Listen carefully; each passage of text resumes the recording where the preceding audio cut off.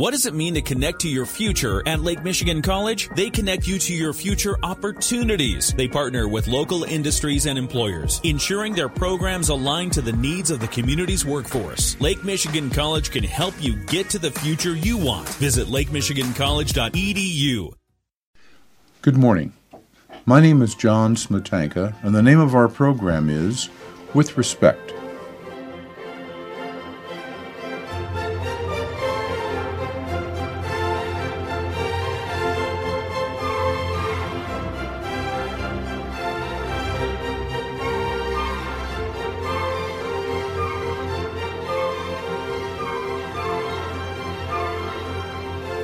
This morning's guest on With Respect is Shirley Meyers. Shirley is a person involved in a program called Burning Man. I call it a program. It's really a phenomenon which is growing around the country and now here into Michigan. We'll be talking about her and her involvement with Burning Man when we come right back.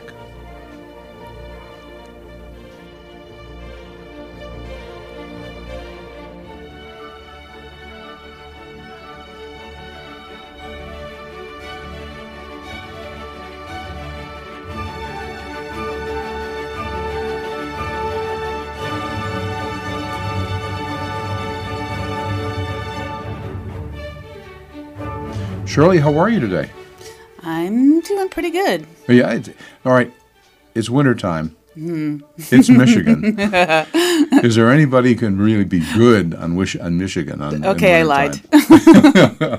All right, Shirley. That's a great way to start a discussion, is by lying, yay. Yeah, it's gray and cold and crunchy, and winter has arrived, and it's Michigan. The sun hasn't been out in about 2 weeks. Yeah. So, but you're going to brighten up this whole conversation telling us, where are you from originally? I grew up in the northwest suburbs of Chicago. Which one? A little teeny tiny town called Wakanda. Wakanda, I've heard about Wakanda. Mm-hmm. I listen every so often to the traffic reports in Chicago, and occasionally you'll hear about, and we've got a tie-up near Wakanda. Oh my! They've made it to the big time, clearly. It's been a long time since I lived there. When I lived there, they were shooting the Blues Brothers there, so that's how long ago I was there. Do you remember the shooting? No. I remember hearing about it. I think it was just after I'd left. I remember watching that movie several times. I hate to say how many times, but because they had different parts of the places that I was familiar with that were filmed. The South Shore Country Club was turned into the South Cultural Center for the city of Chicago, right? And it's a beautiful place. And they had. Part of the set was there, and part of it was up north, and part of it was in the downtown area around the Civic Center and the City Hall, where I used to be as a young law student and a young lawyer. But anyway, so what were you interested in when you were a kid? What did you do? Well, I was a kid that grew up in a very small town, so I was very much. Oh, God, and then that was the timing, too. I mean, I grew up in a very small town when there was a lot going on in the greater world. Mm-hmm. And so I was really interested in what was going on out there. Mm-hmm. It was as much as I could be, I was focused on, it was the women's movement, and it was the Black Power movement, and it was, the beginnings of the rock industry. So I was very much focused on the world. When I was a kid, I tended towards art. Mm. I studied.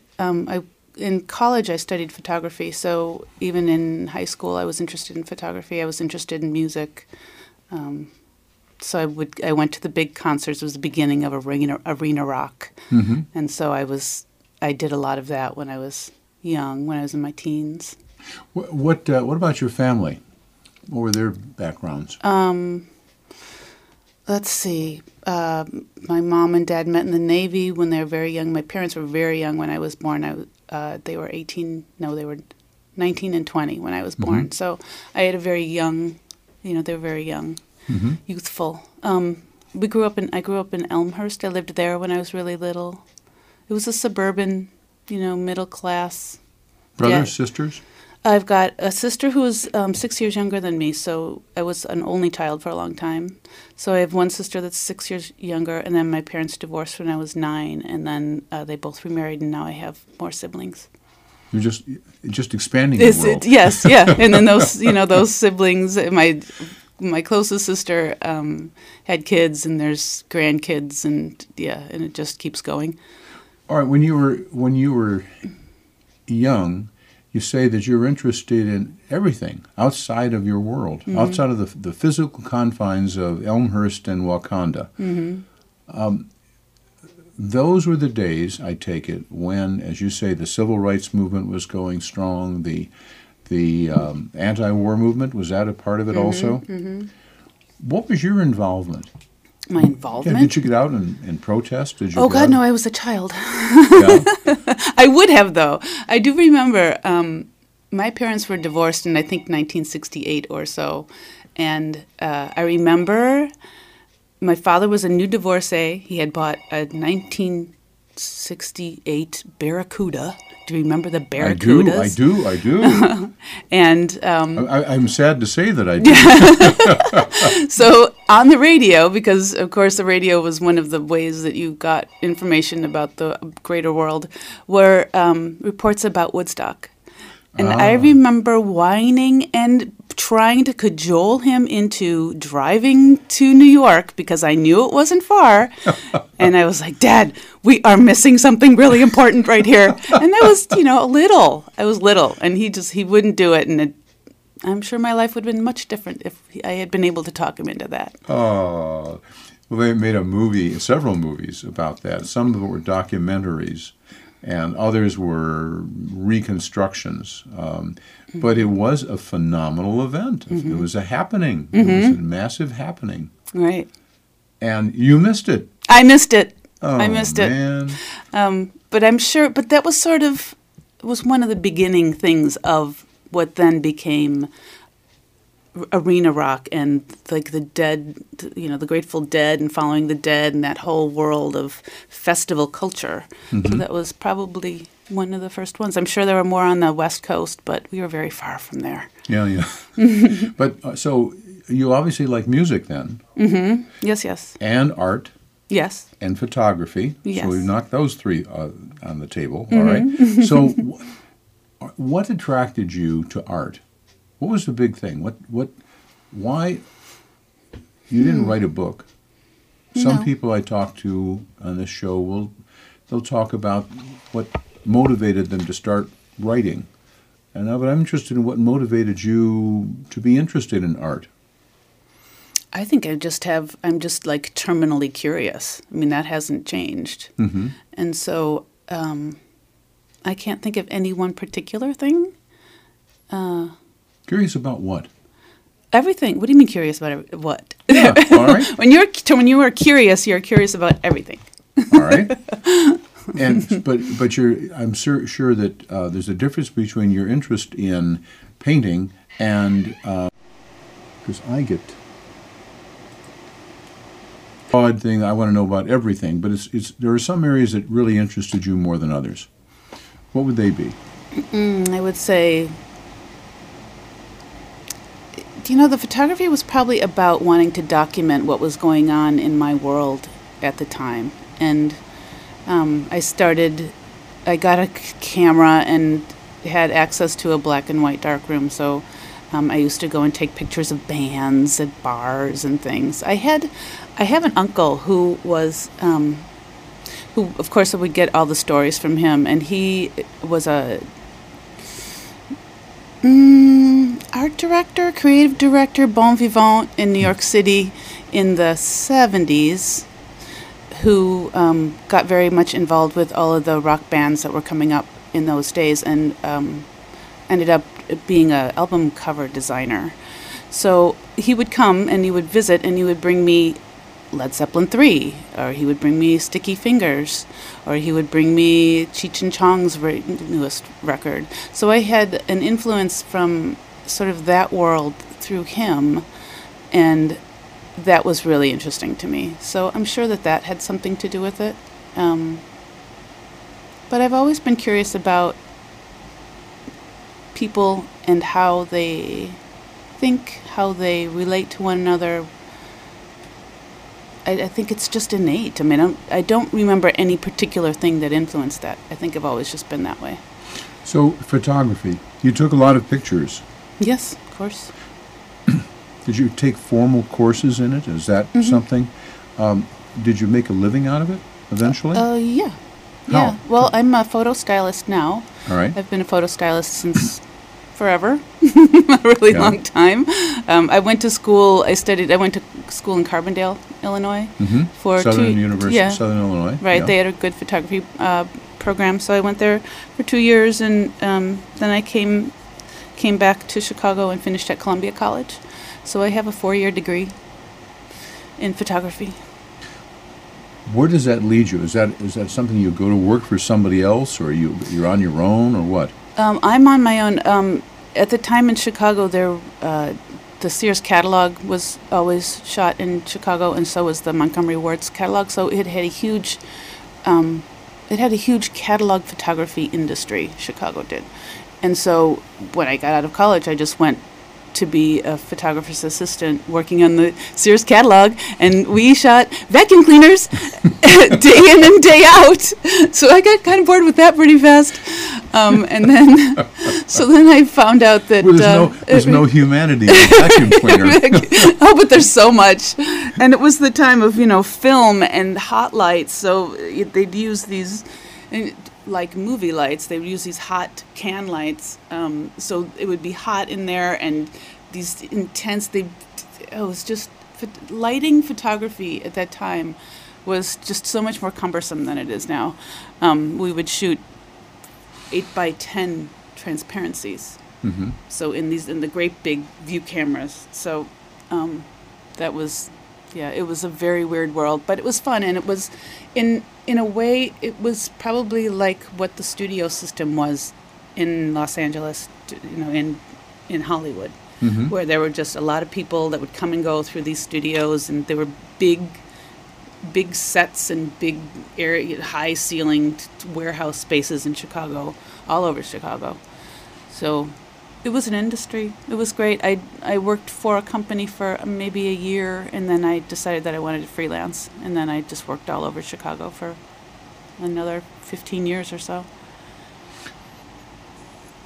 We have, on this program, many different individuals who, at different ages and different times in their lives, different times in the history of the country, have come upon something which changes their life, and that puts a different direction to where they're going. And the first one that I hear from you is that you left the company you were working for, and you struck off on your own to be an independent worker.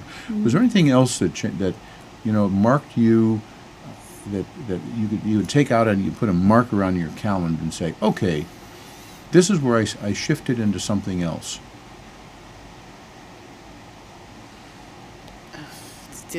That's probably happened 100 times. That's what I would call reinvention. Okay. Right. So there's always been a couple of threads, and being a photo stylist has been something that I've done since the early 80s. But in about that same time period, I started coming here for parties, of course, on the beach in the late 70s, early 80s. Here being Michigan, Southwest Michigan. Yes. Yeah. Yeah, I mean, that was one thing, I suppose, that kind of shifted things, because up until then I'd been living a city life. Well, I went to school in Carbondale, and that was sort of the countryside. It's really beautiful down there. Big school and everything. And then I came back to Chicago, and I always wanted to live in Chicago and have that kind of city life, and that was my early 20s, so it was a perfect time to do that. I got involved in the nightclub scene, and at that time house music was being born, so that's probably a big influence on me as well. I used to go to the Smart Bar and the Metro. It's now called the Metro. So that sort of club scene, and then I had all my friends there, and we did all kinds of crazy events and things too, and so there was that part of the world, and then coming here and coming to the beaches and being on the lake and all those sorts of things. That was sort of another thread that actually probably pulled me here eventually. Mm-hmm. Like I enjoyed being in the city and all the things that I was learning there and experiencing there, but after a time I wanted to change, and that's when I ended up coming here full time. We're going to take a break right now. We're talking to Shirley Meyers. Shirley is a person who we're going to be talking about with her about the Burning Man syndrome or phenomenon or whatever you want to call it. And we will be right back.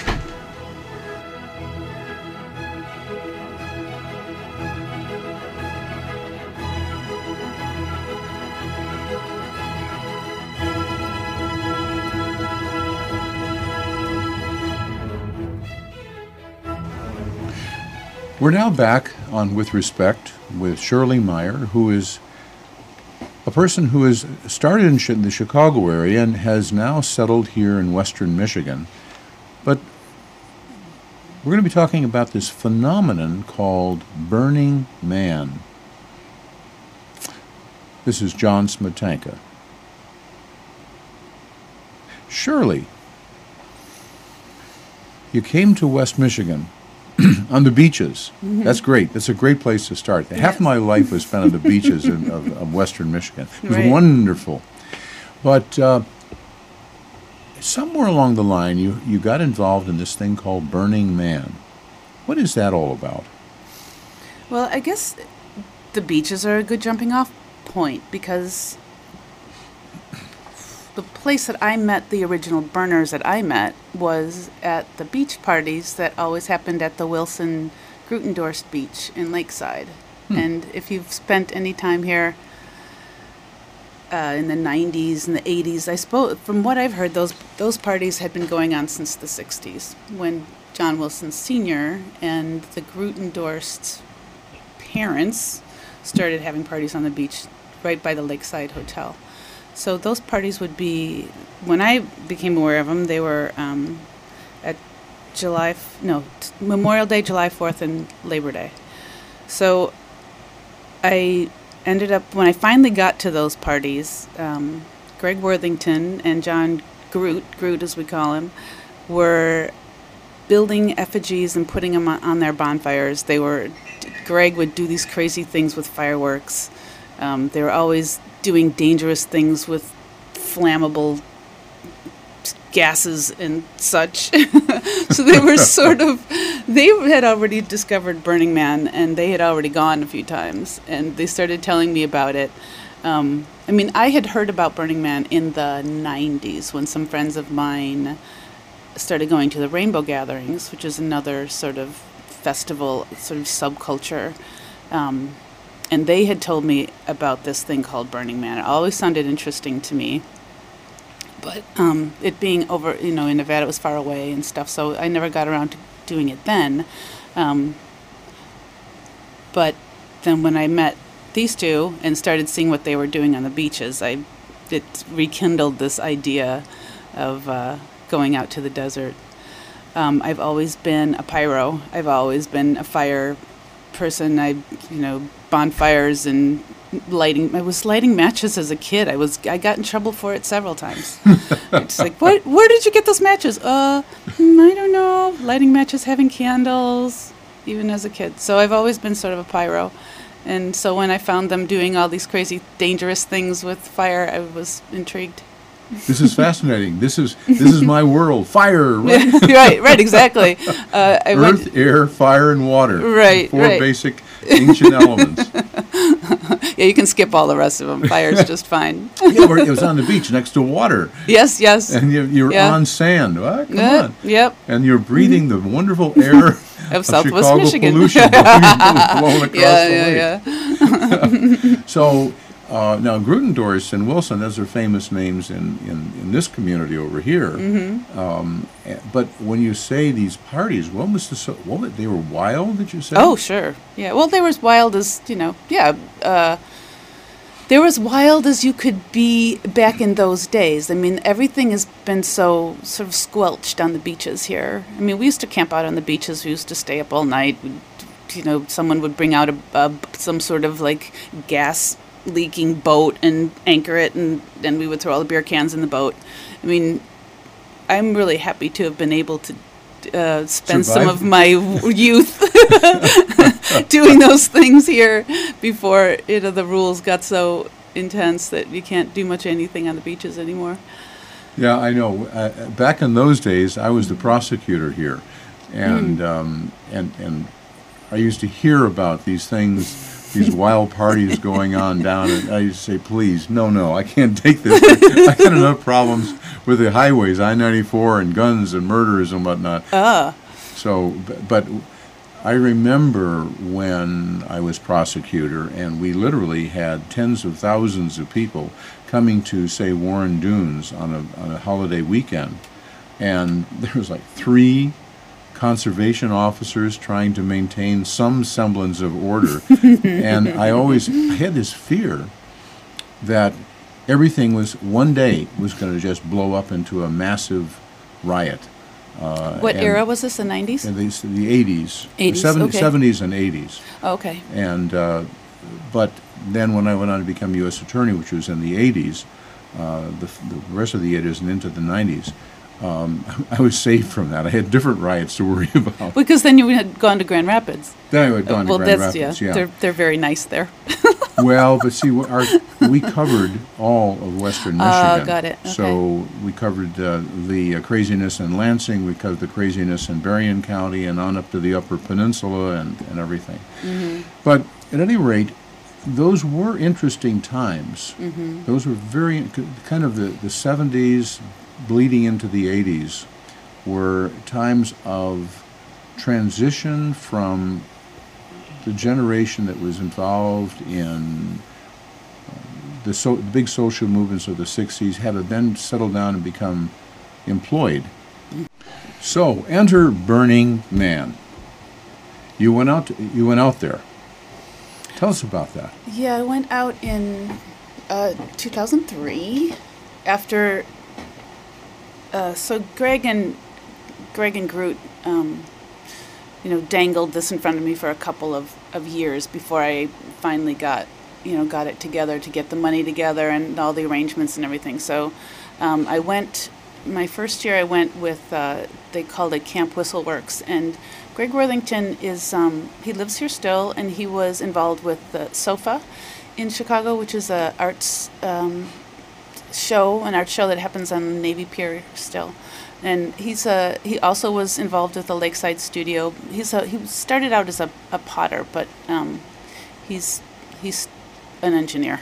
So he and Christina Worthington, his ex-wife now, were making. They made this steam whistle, and the whistles themselves were made of clay. So they would have a little workshop, and everyone would come, and they would make these balls of clay, and when you arranged them with holes and stuff, each one would make a slightly different sound, and they would hang them on this crazy Rube Goldberg looking, basically a boiler, and put water in the big tank, put a fire under it, and when it started to boil, it made the most angelic sound that you've ever heard. So they would have maybe 20 whistles on it, and they would all, when the boiling, it would be like a teapot, the same idea, but there would be so many different whistles, and they would all have a different tone. So it sounded like this wonderful, angelic, it was beautiful. So they took that out to Burning Man a couple of times, and then the year that I went, they brought a clay studio and raku, the kilns to do raku, which was propane. It was heated with propane. So they would do raku all night, and people would come and make things during the day, set them out to be fired at night, and they would do raku all night. So that was the camp that I went to with. But I probably spent a total of 20 minutes in my camp because newbies, a good newbie will go and let the festival take him or her where it takes you. So I just headed out to the playa, and it just took me away. I don't think I even came back the first couple of days. Now, you use words that I know are specific to the Burning Man, but you haven't told me yet, what is Burning Man? Oh, well, it's a festival that happens in the desert outside Reno. It's been going on for nearly 30 years. It started as an effigy burn by a man named Larry Harvey, who I believe had just gone through a divorce, and it was like an effigy. It was like a rebirthing kind of effigy. They did it at the summer solstice on the beach in San Francisco. Larry had a bunch of friends who was San Francisco in the mid '80s, and they had started a group called the Cacophony Society, who did. They were sort of pranksters. They would sort of send up cultural norms in one way or another. They were very anti-commercialism, and the Cacophony Societies exist today, and they still do sort of prankstery, outrageous parties. One is Santa Con. They do a bunny con where everyone dresses up like a bunny at Easter and goes out on a bar in a pub crawl. They did Santa Con. The same thing at Christmas. Everyone dresses up in Santa costumes and rampages around some city. They do it in Chicago and Detroit, and they do it all over the West Coast. They probably do it all over the world now. So out of that sort of sensibility came Burning Man. It came out of the sense of we're gonna mess with society, and we're gonna turn everything on its ear, and we're going to, do what we want and express ourselves. And so out of that came this effigy burning party. And then once that got to be too big for the beach, they moved it out to the desert. And now it's up to 70,000 people. And it keeps changing and evolving. That will continue. But it started out as people going out to the desert and just being very crazy in whatever way they want it to be. So, Cacophony Society, cacophony being the word which describes noise or sound which is harsh or changing, or kakophonos, bad sound out of Greek. But it's dissonance. And what you're describing is dissonance with sort of the established way of doing things in a consumer-based society. Is that a fair way of describing it? Now, when you got out there, and I've seen the pictures of the Burning Man, and it's fascinating. And I see it when I look at those pictures and I read the material about Burning Man. I see this on many different levels. First of all, you have it went from 4,000 or 5,000 people to now 70,000 people. So you've got a large group of people. Number two, it's organized. But number three, it's crazy. That is, there are very few people who are walking around in pinstripe suits, unless it's part of a costume. Right. There's a few. They might get some pants shot at them from the pants cannon, but yeah. But they're all, the people who are walking around are as different looking as you can imagine, i.e., some are in costume, some are not. Some have wild hair, some people have no hair. Some people have fully clothed, others are partially clothed. Some people are seem to be very expressive, and some are shy. They seem to be quiet. Another thing which I note is that those things which stand out physically are the designs, the buildings, the structures. They're eclectic. They're very, very eclectic. And some of them are wood, and some of them are plaster of Paris, it appears to be. Others are neon. And there's lights, and there's burning, and there is all different kinds of stuff going on. And you just described your first event as you didn't come back for 2 days. So obviously, this really appealed to your sense of curiosity and your eclectic sense of curiosity and about people. Right. Because you're not going to find your standard politicians out there campaigning for office Not yet. Not yet. Well, we're going to get to that. Yeah, we're going to get to that because that to me is also an interesting part of this phenomenon. Is it has grown so much, and it is now being captured. It looks like, by organized, more stable. Not stable. That is a bad word. More staid society. Yeah. But before we get into that, we're going to take another break. This is John Smetanka on With Respect, and we're talking to Shirley Meyers, who is, I've been calling her Shirley Meyers, who is involved in the Burning Man phenomenon. And she's just described her first experience in Burning Man, but we're going to talk about it, what's happened since then, and about the whole movement and what it really stands for.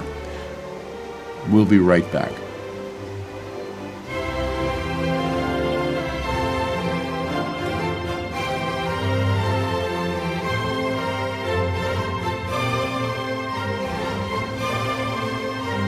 We're now back on With Respect with Shirley Meyers, who is involved in the Burning Man phenomenon, which started out on the West Coast and got to Nevada and now is spreading around. We're going to talk about how far it's spread in a little while. But you went there once, the first time, and it was, I'm sure, a mind-expanding sort of thing. Is that a fair description? Sure, yeah. It was, I felt very natural in that space. Why? Because for one thing, it's very safe. The Burning Man is sort of, they have a number of principles that sort of keep people safe. One is called radical inclusion. One's called... well, you've got 10 principles, right. Which are listed. You can tell us what those 10 principles are. Okay, so there's radical inclusion, there's gifting, there's decommodification, radical self-reliance, radical self-expression, communal effort, civic responsibility, leave no trace, participation, and immediacy. All right, let's going to start from the top. What are you talking about? Well, radical inclusion is about, they say that anyone is welcome at Burning Man. And so when you go to Burning Man, a lot of people who go to Burning Man would probably self-describe as freaks. Freaks? Yeah, and when you go to Burning Man, you're not freaky anymore, because there's way more freaky people than you'll even get close to. So that's part of the thing of not, there's like because everyone is so completely freaky, there's not a judgment. There's no judgment. Like, I didn't feel like I was the weirdo anymore. So I felt, when I go to Burning Man, I feel kind of like the normal person, which is really odd for me. So that, and burners are known to sort of take care of each other. They're, you take care of you have to protect the community. And protect the community means if somebody's about to crash and burn, you step in and you help them. There are, at Burning Man, there are rangers, and they are sort of your first responders when something's going wrong. So they'll help you get water is really important. I mean, it's a desert, and it gets hot. It gets really hot during the day, and it gets really cold at night. So keeping yourself hydrated and keeping yourself fed and finding your way home are really important things, and people look out for each other. So I knew that going onto the playa, which is what they call the open area of the desert. That is Black Rock City. Black Rock City is the part of Nevada, the desert in Nevada, where this found a home. Well, Black Rock eventually. City is the city that Burning Man creates. Okay. So okay. So that is the city. Mm-hmm. Okay. Yeah. Go ahead. And, so when I went out there, I knew when you come in, they give you a great big book that's called the What, Where, When, and it tells you everything that's going on. So Now, as a sort of seasoned burner, I look at that, I flip through it, and I throw it into my suitcase. And I don't look at it at all. But my first year, I looked at it, and I found a few things that I wanted to see. So I set out for those, and I think I made it to a couple of them, but mostly I didn't make it to the events that I was planning because something else shinier and more interesting happened. So, what attracted you that first time? To Burning Man? Yeah. The fire. The fire. There you go. Yeah, yeah. I mean, I knew that they were going to burn a great big effigy. I had met some pagans when I was studying herbalism that were spinning fire. So I had started doing fire spinning, which is it's called poi spinning, which is a sort of a juggling type thing that you do with lit wicks. Okay. So I knew about that, and I wanted to pursue that and hone those skills. So I already knew about the fire part, and that was the part that I was interested in. Mm-hmm. So that's what pulled me out there. So, but obviously, not everything is burning. So there's other kinds of things that attracted people, and attracted people in two ways. Number one, they want to go out and create something, a statement about themselves. Well, the communal effort part that's where that comes in. The communal effort is just working with other people, especially when you're working with other people without, imposed deadlines or a paycheck. They're doing this because they love doing it. And a lot of the people, I think certainly the early burners were Hollywood, like set builders and set designers and art directors. So a lot of them were people who were into big production. So they would bring those big productions out to the desert, where when you go there, there's nothing. There's absolutely nothing there. So there's a team of people that come out early called DPW, and they do the surveys, and they lay out the city. They lay out the roads. You have roads. I mean, this is. Oh, yeah. I've seen the overhead pictures, and it's very well organized. Maybe the city sometimes is laid out in squares like Chicago, with northwest, southeast, and other times it's a great circle. And I've seen other pictures out. Well, the city part is laid out in a horseshoe, and then the man is sort of right in the middle of that, and then beyond that is open playa, which is where all the art goes. Where all the art goes. All the art pieces. Tell me about the art, because that also in the pictures that I've seen was really fascinating. Yeah, a lot of it is large scale public type art. There's a lot of just go to the website. And the art is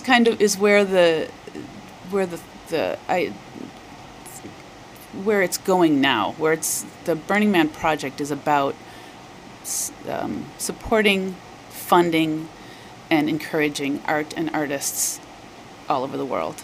Okay. So that's where it's going now in its current age. But the art is amazing. A lot of it, for one thing that it always is interactive. So you're encouraged to climb on it. They have to build it so that it will take weight. It's a lot of it is highly technological. Like a lot of the fire art is all electronic. Like the technology that goes into a lot of it is high engineering. Like I've met people who worked for NASA. I've met I came in with a brain surgeon one time. I mean, there's a lot of really intelligent people expressing themselves through art and whatever else out there. It's an amazing crossroads for everything that is happening in society now. How long does this take place? Is it a 2-day event? Is it it's it's a Monday to Monday. It's a week for the general population. There are people who come in, like I said, a month early. There are people, I think, that come in to Gerlach, which is the closest town, a couple months early. There are people that work for the event 9 months out of the year. They'll go in early, they'll lay out the roads, they'll get everything ready. But the general public, it's a week. And then there's going to be, we're going to talk about that later, there's going to be a cleanup period as well. Oh, sure. Let's go back to your principles. The first principle is radical inclusion. Mm-hmm. What else? One of the things, it's interesting because I was thinking about the principles, and it's sort of like in an AA thing where you sort of work through the different principles. When I was an early burner, the radical inclusion was really important to me, and the gifting was really important. There's basically no money exchanged once you get there. There are a few things you can buy. You can buy coffee, chai, and ice. Those are the only things that you can buy. And cash is really discouraged. Like you just don't want to see it. You don't want to exchange it. You don't want to use it. And so gifting, and it's not barter, it's gifting. So when you walk up to a bar, you just get a drink. People will hand you things. Swag is really huge. So you'll get stickers, and you'll get necklaces, and you'll get jewelry and clothing. There's a costume camp you can go, and just you walk in, and they'll outfit you with costumes, and then you leave. So everyone is giving what they've brought. So there's a sharing, a fundamental sharing that really, again, it frees you from the societal confines of value, for one thing, of the exchange that happens that can be so degrading to value.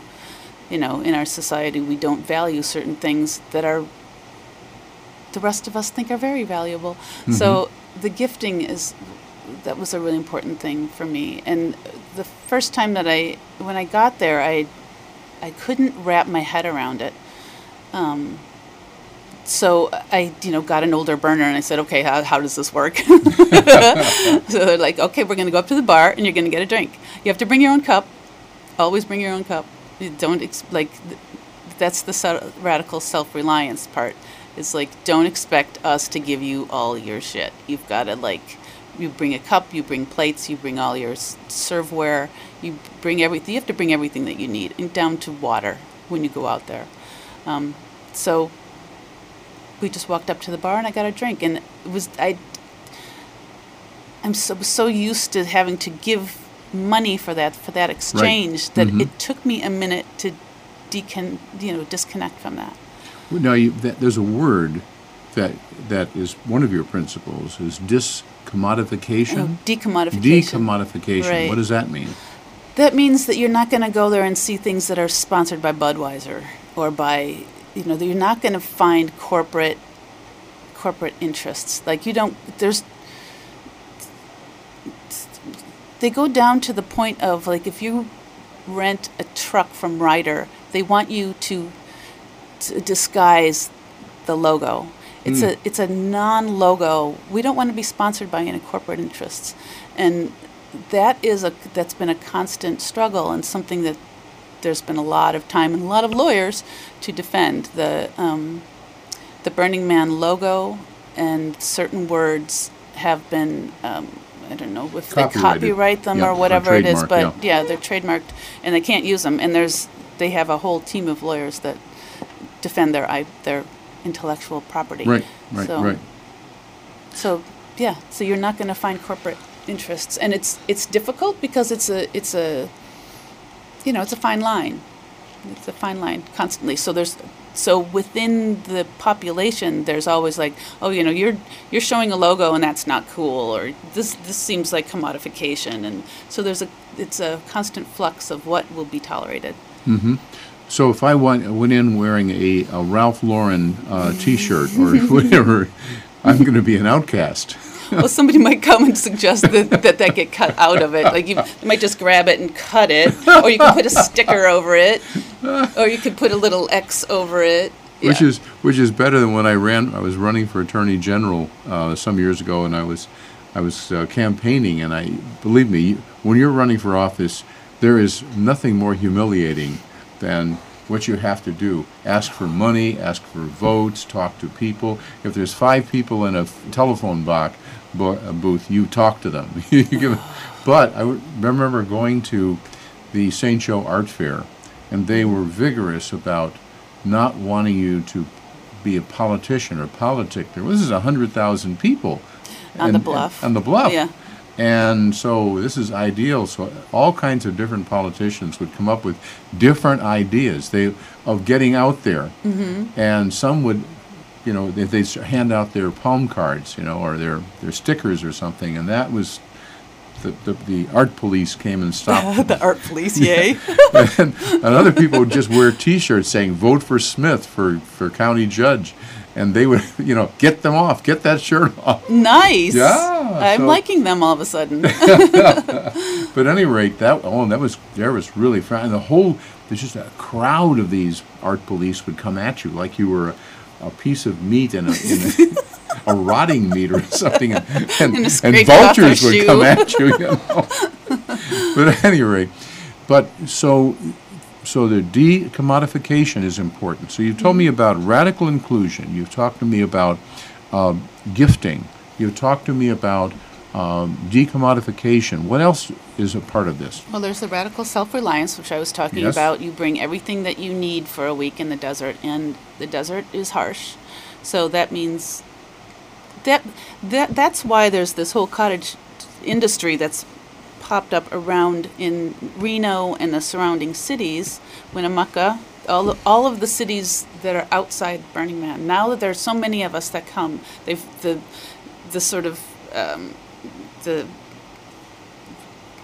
box stores and such have gotten wind of us. So they know that we're going to need a lot of alcohol, we're going to need a lot of water, we're going to need clothing. So when you go into the Walmart in Winnemucca, it says "Welcome Burners," and there's a big wall of beer.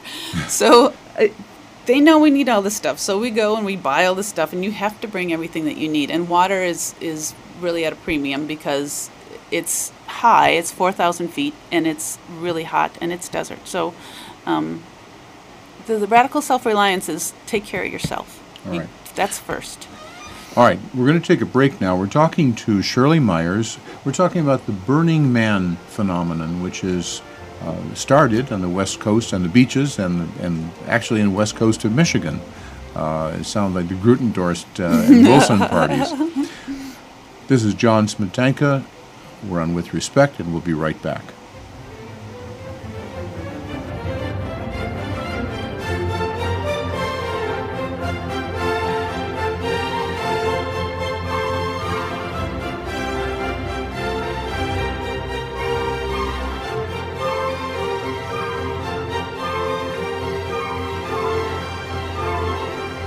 We're now back on With Respect with Shirley Meyers, who is now from Western Michigan, a photo stylist. We're going to talk about that just a bit. But mostly we're talking about this phenomenon called Burning Man. This is John Smetanka. So, Shirley, you told us about a couple of these principles and how they play out in reality. These are not just things that you post on a wall. They're a reality that is inculcated by the people who are burners, self-inculcated. And what are the others? Well, we're up to radical self-expression, it's kind of tied to the radical inclusion. Radical self-expression means it's a free speech type of thing, but it's also a free expression kind of thing. Like there's very few things that will be censored. There was a group called the Chupacabra, and they had bullhorns, and they would at 6 a.m. start screaming obscenities from the street and wake everybody up. And that was their expression, so it was too bad. You just have to deal with it. There's a lot of now there's a lot of music and DJs, and that has become the sort of irritant. There's a lot of irritants, and that's part of the cacophony society too, is the irritation that you create in order for people to lighten up. So you might call it derutification. I made that word up just now. That is, get people out of their ruts. Well, yes, yeah. And that can be true of artists. That can be true of if somebody's working for NASA and they have no other world besides the world of sending people into space. That can be a rut. Oh, sure. So if you've got creative people in that group, letting them get out and show their other self. Let their freak flag fly, as it were. I like that. There's a lot of freak flags at Burning Man. You'll see large men in tutus. Tuesday is the tutu day, so everyone wears tutus, and it's from everybody. So any body style that you can imagine in a blue fuzzy tutu, and likely not much else, that's radical self-expression. And there's a fair amount of nudity. There's not as much as there has been in the past, but there's a lot of costuming, and there's a lot of sort of spontaneous performance art, you could call it. But that's all part of the self-expression part. And everyone's really encouraged to get out of their comfort zone. Well, now there's another one further down in those principles, dealing with being law-abiding. And tell me about that. Because laws seem to be, a restrictive kind of social standard that might get in the way of being flying a freaky flag. Tell me about that, though. Well, they're very much into safety, and there's one of the departments at Burning Man is called the Rangers, and they're self-appointed. They're not police, they're not cops. There's something between like a big brother and a counselor, and sort of maybe like an EMT's emergency services type person. So there's sort of they're the guys, they walk around, and then there's sort of a Boy Scout aspect to them too. So they're constantly, they patrol. So they're around. But the thing is that it's not laws. Obviously, you can't break state and federal laws. That's the protect the community part. Like, you can't. We don't want to call attention to them to ourselves out in the desert because we're doing things that might not be exactly legal, and so kind of keeping it on the down low is the important protect the community part. Yep. Now Burning Man is patrolled by every local agency that can get their hands on it. And it's a mixture of wanting to bust the hippies, and I think a lot of those guys just want to see the event and be part of it in that way. There's local fire and emergency services, and there's state and county and federal and BLM. All of those policing agents are out there. All right. Now let's get down to one sensitive part, which is drugs. Oh. Yeah. Yeah. And certainly the use and exchange of some, if not all, drugs is a violation of state, federal, county, whatever laws. But not burner laws. But not burner laws. No, as long as you radically self-rely, as long as you don't turn into a mess that somebody has to clean up. And that is accomplished how? With when everybody's free to do what they want.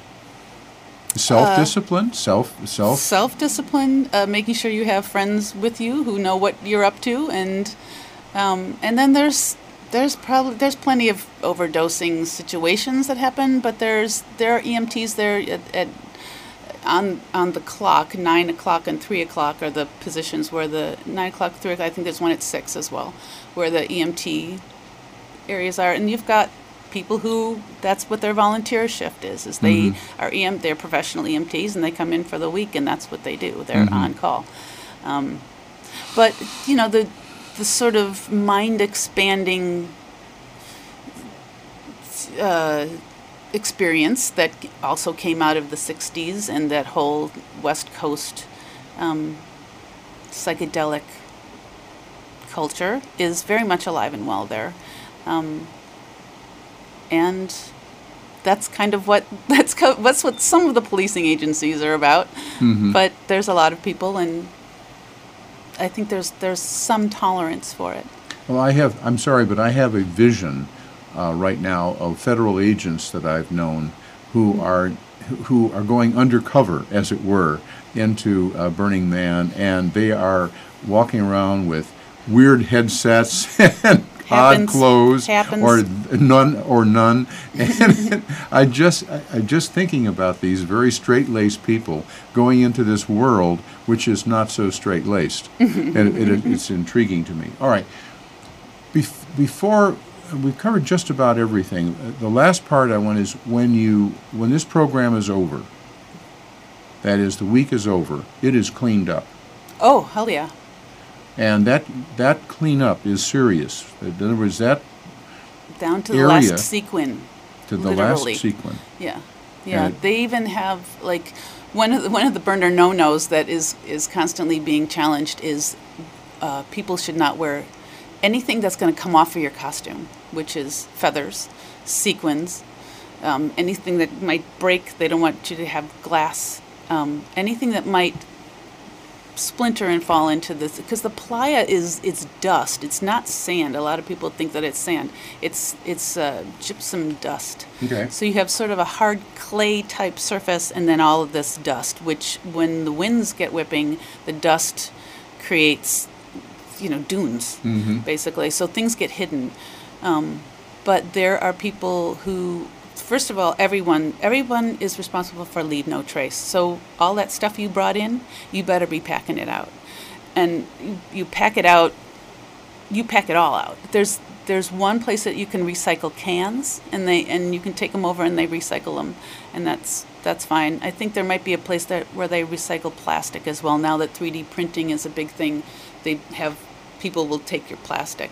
But for the most part, everyone is responsible to take their own stuff out. And that means you bring a couple bags and you're taking your stuff out. And then whatever's left gets cleaned up by a couple different layers of leave no trace. Playa restoration, the resto team. How many of these have you been to now? 6. 6. This is not just anymore a small little phenomenon. It is an organized, you described extremely complex organization. A city of 70,000 people appears and leaves no trace in 1 week, which is stunning.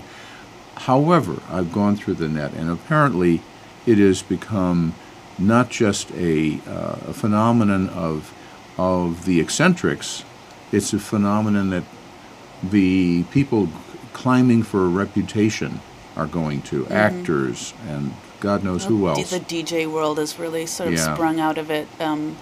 There's been several DJs that Skrillex used to play around the playa before he was big and winning Grammys. Bass Nectar also is another name that the kids will know from the EDM world. So that's been a huge thing that's come out of that culture is the DJ Diplo, P. Diddy. These are all people who are known in the music world and have either started there or have already started their careers and come in for a little boost. Okay, but let me. We're running out of time, but I want to tie this to Michigan. This is now a phenomenon which goes around the world, right? Yes. Yep. And Michigan is a part of that world. All right. We started Lakes of Fire in 2008. It's what we call a regional event, and it's we're up to about 2,000 people now, and it happens up north in Muskegon in a little in Rothbury, Michigan, which is right next to where Electric Forest is. So it's we started that in 2008, and it's grown into this pretty amazing event called Lakes of Fire, and you can Google that. All right, and so Lakes of Fire, and if you Google that and Burning Man, you're going to find not only the core of this program, but also part of its expansion. And I'm hoping that Lakes of Fire, which you're involved in organizing, I understand. I was one of the founders. I'm not doing it anymore. I've moved on to other things. Now I'm the Western Michigan regional contact. Aha. So you're expanding your world. You're a climbing politician, I can tell. I kind of am. Everything's politics, right? Well, you talked about what intrigues you about watching people. I'm intrigued by people also, but I like to see them how they interact in organized society. That is, how people in organizations can be good, can be bad, but how can you make them better? If you can't make them better unless you understand them. Right. And so getting and understanding people and organizations is, to me, fascinating. Shirley Meyers, we could go on for a long time talking about this. However, thank you very much for being our guest today. Burning Man. Go onto the internet, check it out, and Lakes of Fire, and check that out, and check out Shirley Meyers and see how she moves on in the world, because I'm sure it'll be fascinating in the future. This is John Smetanka. The name of our program is With Respect, and we're on every Sunday morning at 11 and every Thursday morning at 10. And until next time, remember our motto: if you show respect to other people, they will show respect to you.